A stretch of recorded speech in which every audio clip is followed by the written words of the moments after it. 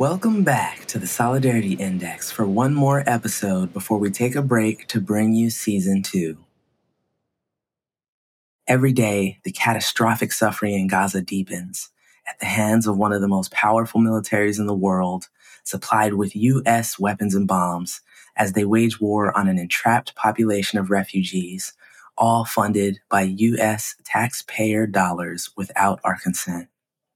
We share this bonus episode as we are called in real time to answer the question asked at the start of our first season. What does solidarity sound like? What does it look like? What does it feel like in action? The Solidarity Index partnered with grassroots leaders Abdullah Justice Project and Jewish Voice for Peace to gather over 100 artists and cultural workers at the historic Judson Church in New York on October 26th. In conversation with Doreen St. Felix, Samir Eskanda, and Morgan Basakis on the urgent responsibility of people with cultural power to speak out for Palestine and to help us imagine collective liberation so we can work to make it real.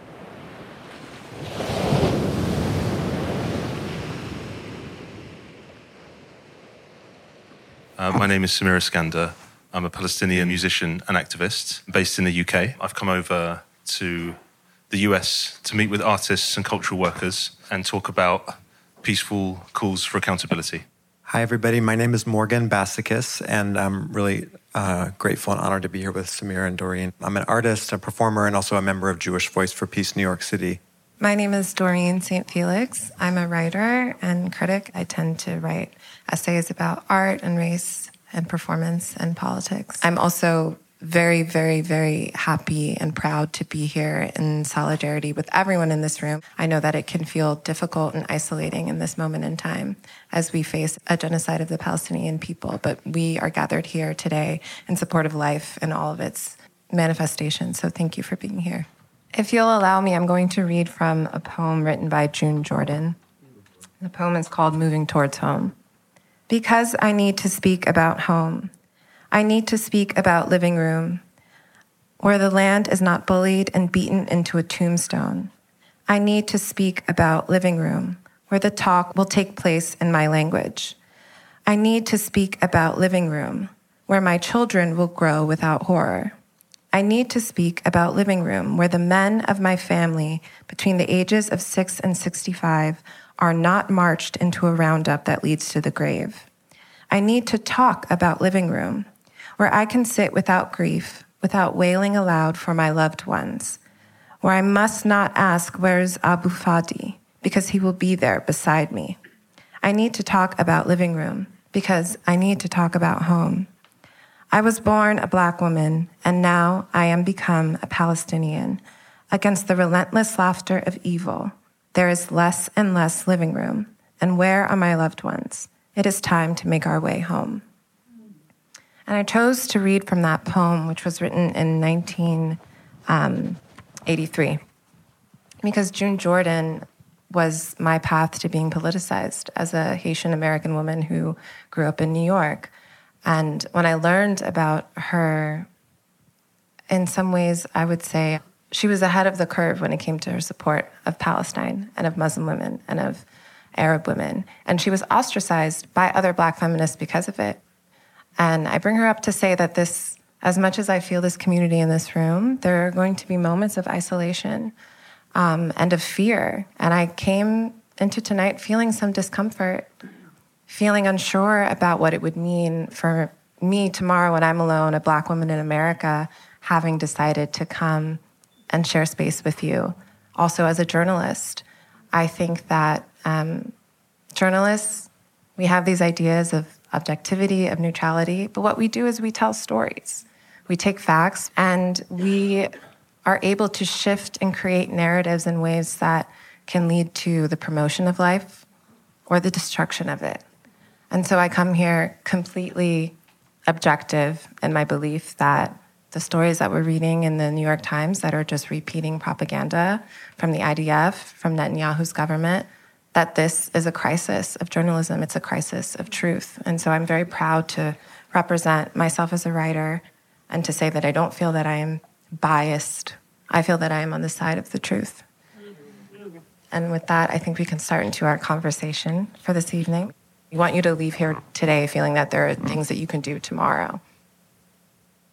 These past few weeks, we've all seen images and videos that we may never be able to unsee. The 2.3 million Palestinians in Gaza are facing what international experts, including Holocaust and modern genocide scholar Raz Siegel, are calling genocide. Thousands of Palestinians have been killed. They are not numbers. They have names, faces, memories, and dreams that won't be fulfilled. This includes artists. Hiba Abu Nada was an award-winning feminist poet and author of a novel entitled Oxygen is Not for the Dead.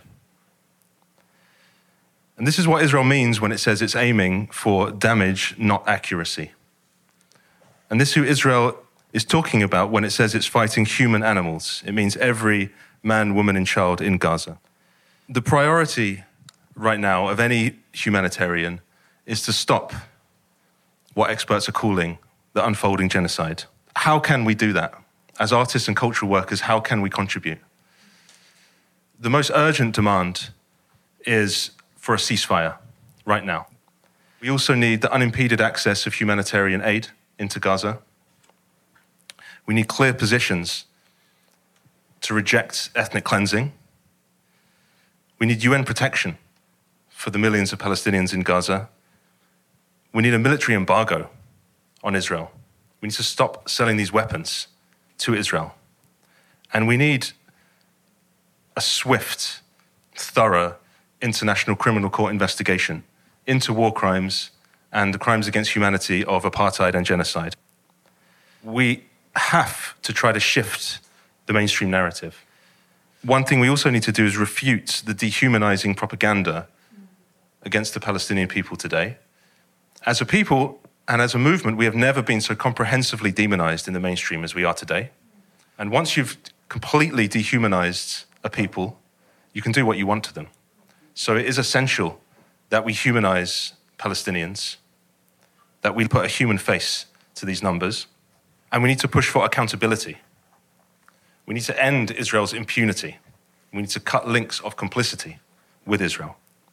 In the past 10 days, thousands of artists that have signed letters and statements calling for ceasefire. In one example, a letter organized by Artists for Palestine UK, which was signed by Tilda Swinton and more than 4,000 other artists, said together, quote, "Our governments are not only tolerating war crimes, but aiding and abetting them.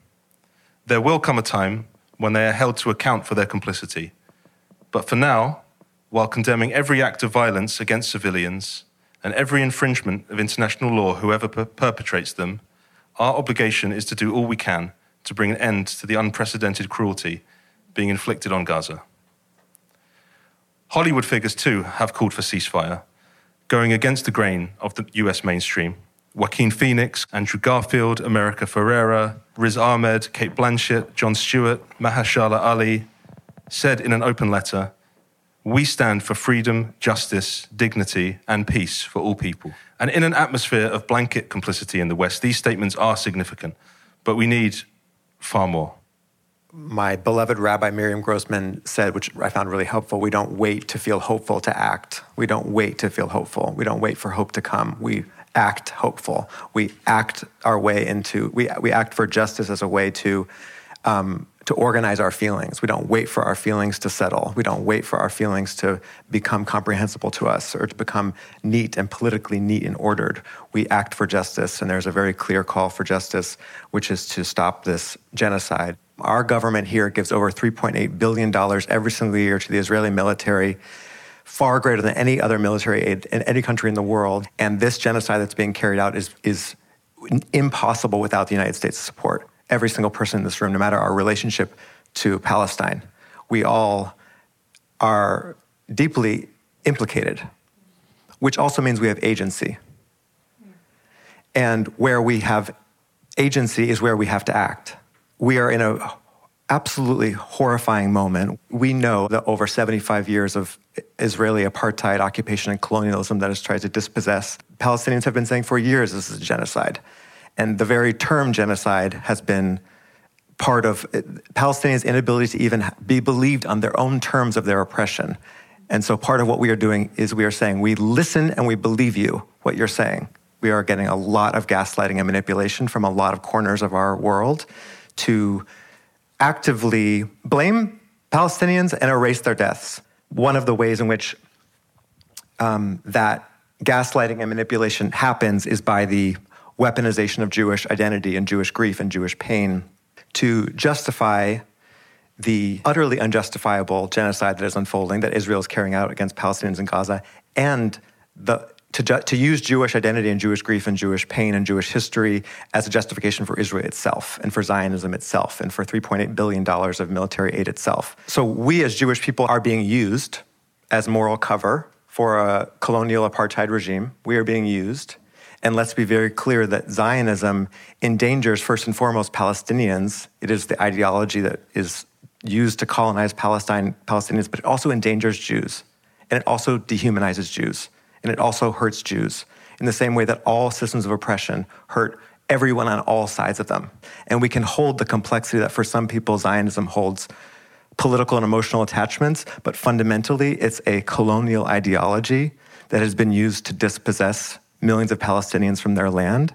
And I am committed as a Jewish person, I know so many of us are, to advancing Judaism beyond Zionism and to disentangling our ancient tradition from the historically recent colonial European ideology of Zionism. Morgan and Samir, you're both cultural workers, and this is essential because we understand that genocide is able to occur in part because it occurs on the cultural front. We see these images. You know, we read these stories. You've seen the TikToks that are created by the IDF and other organizations. And so I was hoping that each of you could maybe speak to how your individual art practices are powered by the work of liberation, and then vice versa. I think first and foremost, I'm driven by a desire to honor our political ancestors. There have always been Jews who rejected Zionism. And part of the lie of Zionism is that somehow all Jews support it, and it gets to speak for all Jews. And so I think one thing that is really important is to call in the name of Shotzi Weisberger, who we called a people's booby, who passed on a year ago, who's one of our many beloved Jewish anti-Zionist elders who, in their commitment to justice for all people, said, of course, that includes justice for Palestinians. Underneath a lot of my projects and performance work is a desire to have us feel connected to the long stream of liberation that is behind all of us, not just some of us, but that all of us have liberatory streams that we get to claim behind us and get to fortify us through despair. In the music that I've made in the past, I wouldn't say it's been overtly connected to like a political standpoint necessarily, but whatever art you make, whatever cultural production you might be involved in, you have the choice, and I would argue the ethical responsibility to not allow it to be used to whitewash systems of oppression, to whitewash apartheid, to whitewash serious human rights violations. We also, in the movement, have an ethical responsibility towards you to not ask you to do something that we think or you tell us may have a serious chance of harming you or your career. That's important, actually, to us. It's a point of principle, of mutual respect and of mutual aid, but it's also a strategic point too. A lot of people are afraid at the moment because the repression that people are facing is real, and we don't want people to go out and do something, make a statement, join an initiative of some kind, if it means that in a week from now, you're going to fall back into silence because of a backlash. We need people to speak out, and so it's got to be possible for you to do that in a way that is ongoing and sustainable. All of that said, we have this urgent priority to speak up for a ceasefire. So I hope that we can find a way to do that can be effective and use our voices together. I've heard individually, anecdotally, of stories of retaliation campaigns in the art world and in the film world targeted towards people who have signed letters in support of a ceasefire.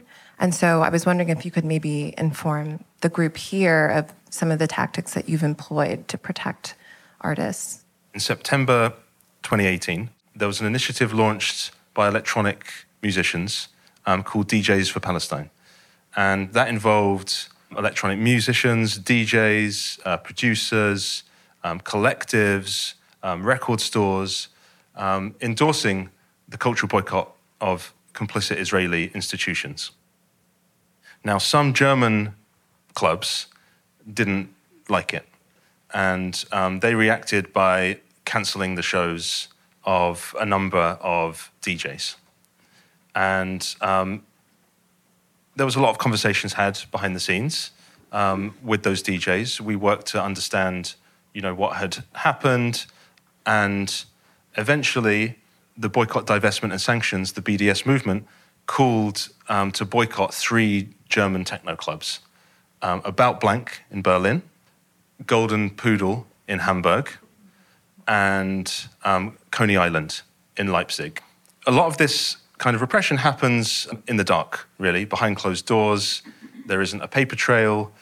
So, I would encourage anyone who is aware of or maybe has personally suffered, this kind of censorship to try to document it at the very least, because there may be a time when, through legal or, political means, it can be addressed. Morgan, I'd love to hear you talk, maybe this is an existential question, about being in the paradoxical position of privilege and of using your voice and of using your Jewishness to bring attention to this issue, while also being aware that, Palestinian voices, Palestinian outlets are being targeted and destroyed. So how do you handle that? I think it's an unresolvable tension that we will continue to be in and cannot avoid or prevent us from taking action. The tension that Jewish voices get more attention when speaking about Palestine than Palestinians. And that somehow when something horrible happens to Palestinians, the mic quickly goes to Jews. Jews have a strategic and important role to play, which is to stop being the moral cover for this apartheid colonial regime. We need to be in a fluid role as Jews to say, where are we most helpful? How can we also take some of the backlash away from Palestinians, given that different consequences that people face? Palestinian artists will have their entire shows canceled and have death threats, right? So we want to also right-size the consequences that we're talking about. And we want to right-size the risks that we're talking about. And I'm really clear, if you don't take any risk and you wait until there's no risk to take, you have waited too long. And the risks that we take, the risks are pale in comparison to what Palestinians in Palestine are facing, also Palestinians around the diaspora, and Palestinian artists, Arab artists, Muslim artists, when they literally speak. So we did have the largest demonstration of Jews in solidarity with Palestinian freedom last week. We did shut down the Capitol for 3 hours. All members of Congress heard us. Over the course of that action, we realized we had power. What we were doing is we were using our bodies as a counterweight to the velocity of weaponization of Jews and saying, no, there is a constituency of us who will not let our identities and our grief be used in this oppressive way. And you're right, it got far more coverage than any other protest has gotten. And so there's privilege in there, and there's power in there that has to be used. And I think it's an ongoing tension that all of us are inside of, all of us, as people here in the United States. Like Samir was saying, our first and foremost job right now is to do everything we can to call for a ceasefire. This should be the least controversial demand. It should be the least controversial demand. And somehow, our president, our government has made that off limits to say. Somehow, our Congresswoman Rashida Tlaib is getting death threats for proposing a ceasefire. Death threats. That is where we are right now, okay? And white phosphorus and bombs are raining down on 2.3 million people in Gaza. So our first and foremost job is to be as loud as we possibly can about ceasefire. Ceasefire. And then our second job, in my opinion, is to enter into long-term principled engagement with Palestine solidarity and say this is the beginning of a relationship, so I'm entering it with humility and entering it with not knowing and knowing that I will have a lot to learn and a commitment to making my discomfort less important than my commitment to action. Our discomfort has to be less important than our commitment to stopping mass death and mass murder and apartheid. And we are going to go through a spiritual and emotional process through action, not through just ourselves, but through action, through putting our bodies on the line, saying no. We've seen our pressure exerted on politicians work. Joe Biden was not saying the word ceasefire at all. Now he is forced to say we would not call for a ceasefire, but he's saying it. He had an address where he said that we can't claim to believe the numbers coming out of the health ministry in Gaza with regards to how many people have died, which obviously is one of the most detestable things I think he said during his presidency, but is also very clear evidence that the Biden administration, in concert with Israel, understands that people are getting their news independently and they are able to cross-check and verify and see that what they're being told by their government, by their mainstream news publications, is simply not true. The Ministry of Health in Gaza was able to put out a 200-page document with every name of each person who has either been killed or is still missing, likely under the rubble. Samir, I think some people feel like they've signed a letter or they've called their congressman every single day, multiple times a day, and yet there's still this sense of powerlessness. There's still a sense of when we have this media blackout, when people stop caring in a month from now, that they'll feel isolated and they won't know what to do. And so I think if you could maybe explain for us more the goals of BDS and what the connection is between the cultural power these institutions have and how that literally translates to ultra-modern warfare being exacted on the people of Gaza and the West Bank. The moral obligation that we feel that artists and cultural workers have to not allow their art to be used to whitewash our oppression, that is a crucial first step. It's a prerequisite, to true solidarity. It does have symbolic power, it does have political power, but it's meaningful in and of itself too, because there are artists who are supporters of the cultural boycott of Israel today, who in the past have crossed the picket line. They've gone to play shows in apartheid Tel Aviv. And through private engagement, because we always reach out privately first, that's another step we can't skip, really. We have to give people the benefit of the doubt. And when they change their minds, we have to be open-hearted enough, despite everything that's happening right now, to welcome them. What can people do next after joining important initiatives to call for accountability and for ceasefire? Can we mobilize pressure within and sometimes against institutions that you may have some association with, whatever that association may be? A cultural institution, you have some form of leverage over it, individually, but more likely collectively, let's say. Can you mobilize pressure on it to cut its own links of complicity with Israeli apartheid? Some other key principles that we would bear in mind are also how we make that work sustainable. So how we can be doing it today and tomorrow and the day after.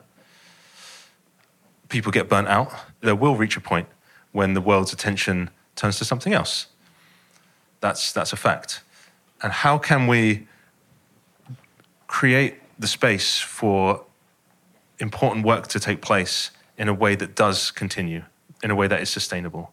We probably can't confront the biggest and most complicit institutions and stop them in their tracks from what they're doing immediately. We can build up to it. We can start somewhere, and we can start today. And then we can build support in and around and against institutions that may be complicit and find ways to end that complicity and to challenge it. The cultural boycott of Israel has a predecessor. In the struggle against apartheid in South Africa in the past, there was also a cultural boycott and a sports boycott and an academic boycott. The key things about the cultural boycott of Israel are really that it's rooted in international law and the universal principles of freedom of expression. The cultural boycott of Israel targets complicity not identity. And its focus is institutions, not individuals. In practice, that means boycotting Israeli cultural institutions that are complicit in that regime of oppression. To give an example, what do we mean by complicity?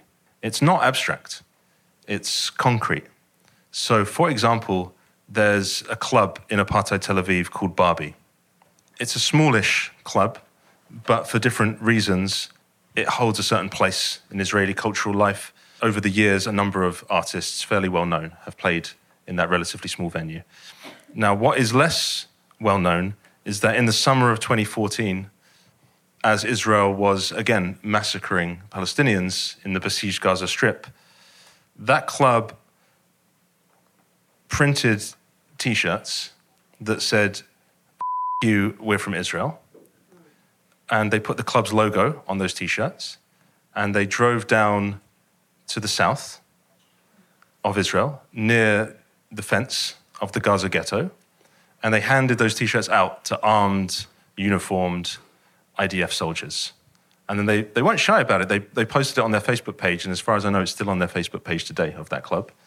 And it said they did it because they wanted to pamper their soldiers. That same day, an Israeli airstrike hit a building where Palestinians were sheltering, and dozens were killed. So that's what we mean when we talk about the complicity of Israeli cultural institutions. It isn't abstract. We want to dismantle those systems of oppression for our collective liberation. Is it wrong to criticize someone for being silent? The way that we get people to speak up, if they're not, in my opinion, is to understand what conditions need to be in place for them to be able to speak up. Because the reasons why someone may not be speaking out right now or any other time may not be obvious to another person. They could be psychological, they could be political, they could be financial. And taking the time to understand that is not easy. And especially at a time right now when we so urgently need people to speak up and to speak up in strategic and sustainable ways.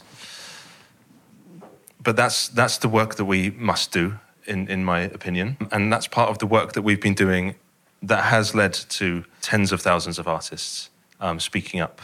Let's focus on winning people over by welcoming them when they do speak up, being really intentional about the kind of messaging that people might be encouraged to then endorse. I don't know if we have a crisis of indifference so much as we have a crisis of denialism. I think that people don't feel empowered to judge what they see right in front of them and make a statement.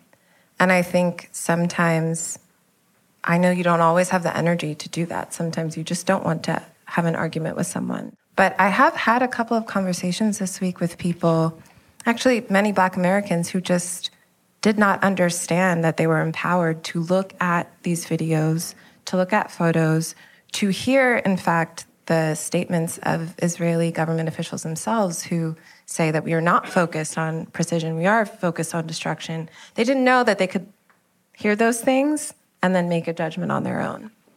I think Americans in particular have a hard idea imagining themselves as citizens of the world. And so I think sometimes just that little nudge of you're able to use your own discernment here has been useful in some conversations I've had with people who otherwise were so upset when Roe v. Wade was overturned, who were so upset to see people come to America as refugees and not have a place to stay. Because it's confusing. You're like, you understand it, you get it. So why don't you get it here? And I think that the disinformation and the propaganda over 75 years has been so powerful. And so encouraging people to think, it can go a ways longer than maybe it feels. I think silence is contagious, but I also think courage is contagious. And so we want to be contagious in that way. And saying like everything we want is on the other side of solidarity. I think what a lot of people are doing right now is scaring people out of solidarity, and that's so toxic. When I talk about manipulation, I think the idea of saying, oh, you're not speaking up for Jews, or you don't care, it's like that's scaring people out of solidarity. You know, I think many of us are actively indoctrinated with lies. We're not taught about the Nakba. We're not taught about the mass dispossession of over 750,000 Palestinians and the destruction of over 500 Palestinian villages. We're not taught about the colonial history of this land that we're on right now. And we're fed absolute lies. So it's denialism, it's indoctrination. And I think when we learn about the Nakba, then we see, oh, what's happening in Gaza right now is an ongoing Nakba. The other thing that can happen is when we feel powerless, we try to reach to whatever's closest to us, which is really understandable. And we also have to keep our eyes on the prize.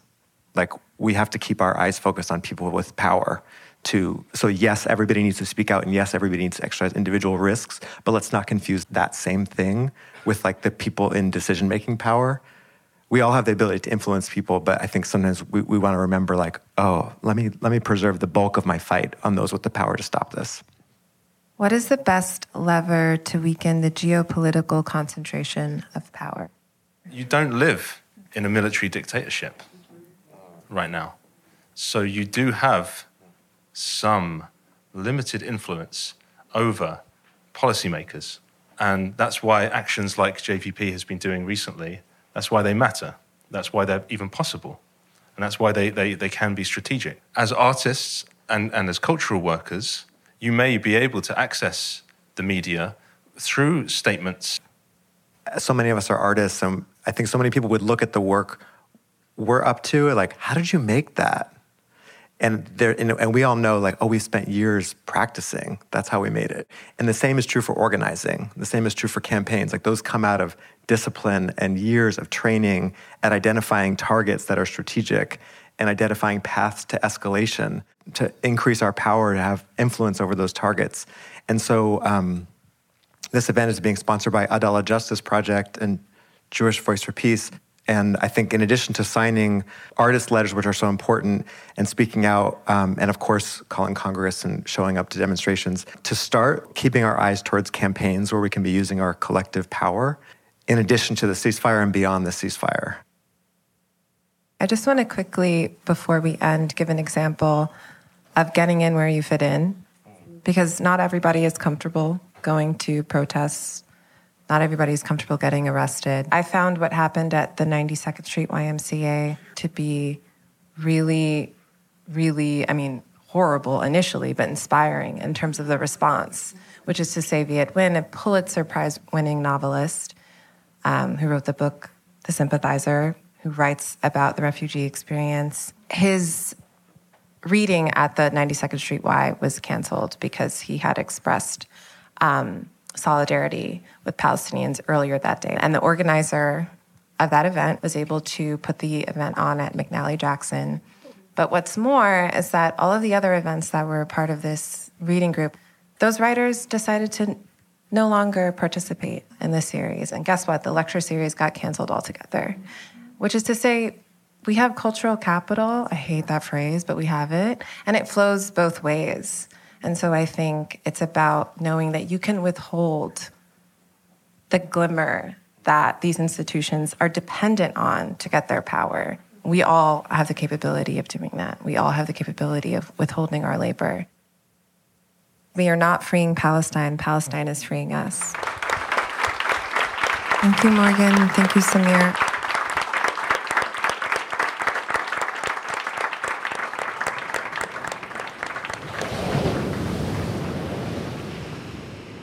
We are not freeing Palestine. Palestine is freeing us. Thank you, Doreen. Thank you, Samir. Thank you, Morgan. Thank you, Jewish Voice for Peace and Adalah Justice Project for your leadership in this work for collective liberation. Also, many thanks to Mala Forever for documenting this urgent conversation and Judson Church for hosting it so generously. Head to our show notes for more information on the speakers, organizations, and calls to action in this episode. And please share this episode with everyone you know. The truth is, no one of us can be free until everybody's free. No one of us can be free until everybody's free.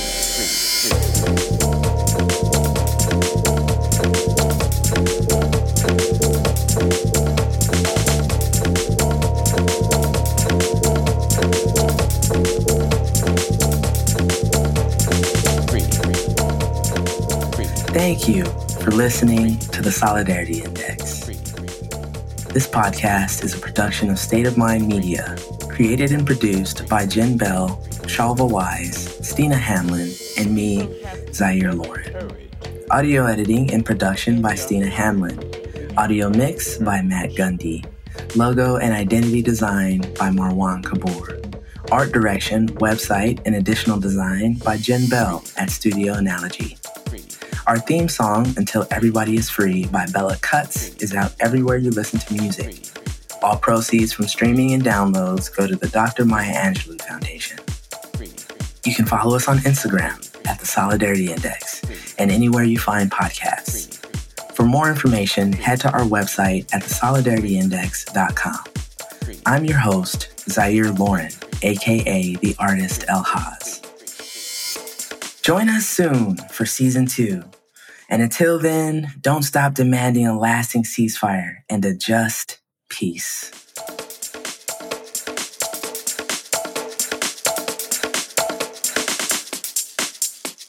The truth is, no one of us can be free until everybody is free.